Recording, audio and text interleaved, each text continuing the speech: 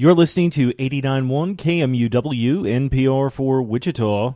This week on A Musical Life, not waiting, doing. I was born the year the Beatles called it quits, and Apollo 13's astronauts made it back from space alive. Hi, I'm Jon Regen. I'm a singer, songwriter, and piano player in New York City.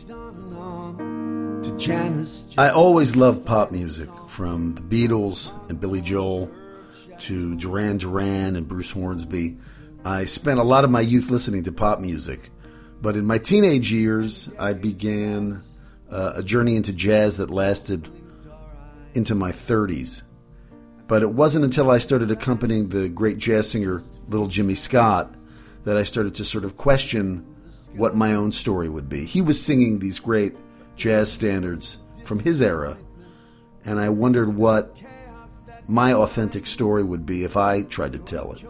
And that began trying to find a way to bridge the improvisation and the excitement of jazz with the structure and kind of economy that pop songwriting has.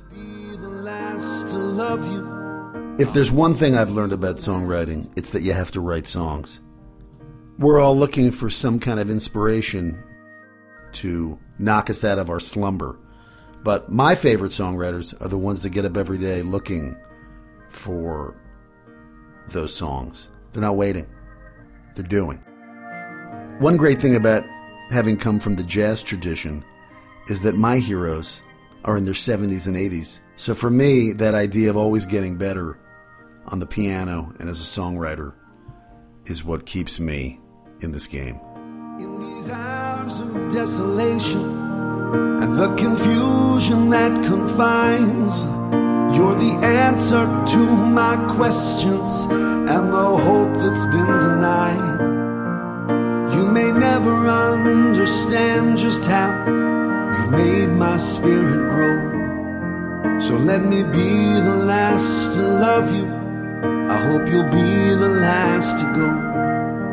I hope I'll be the last to love you.